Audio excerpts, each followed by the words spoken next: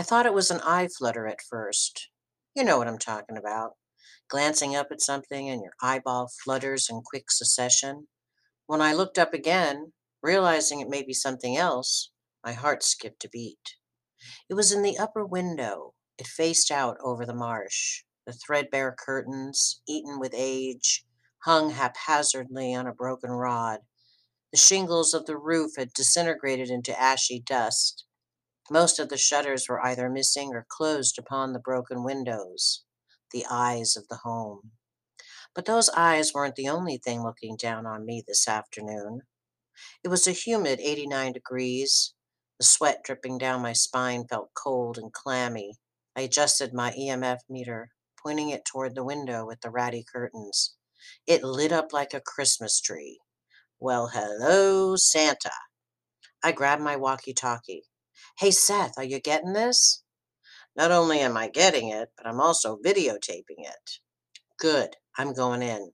I didn't wait for his response, put the two-way into my holder, and started walking toward what had been the front door at one time.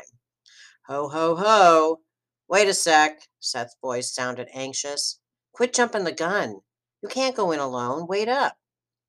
Hustle, dude. I ain't got all day. Seth appeared from around the west end of the house. You didn't say over, he said breathlessly from running. Shh, I don't want to scare it away. It?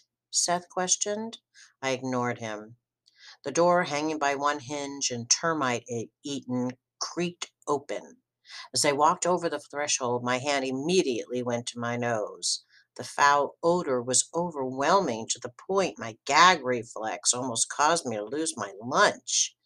The sun had gone down below the trees, causing shadow monsters on the walls.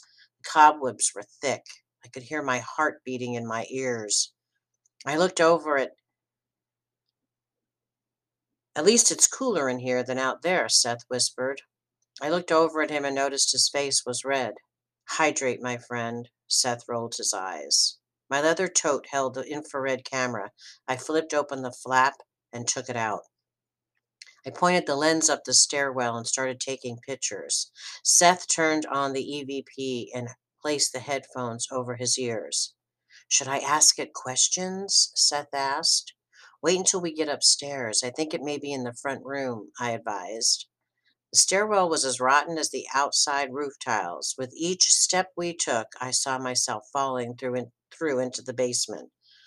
Good thing I had lost 10 pounds. Once we managed to get to the top of the stairs, the flooring wasn't any better on the landing. Carefully, we picked our way over to the front room where I had seen the apparition. As we poked our heads into the room, Seth began to laugh. And there it was, the realization of something imagined.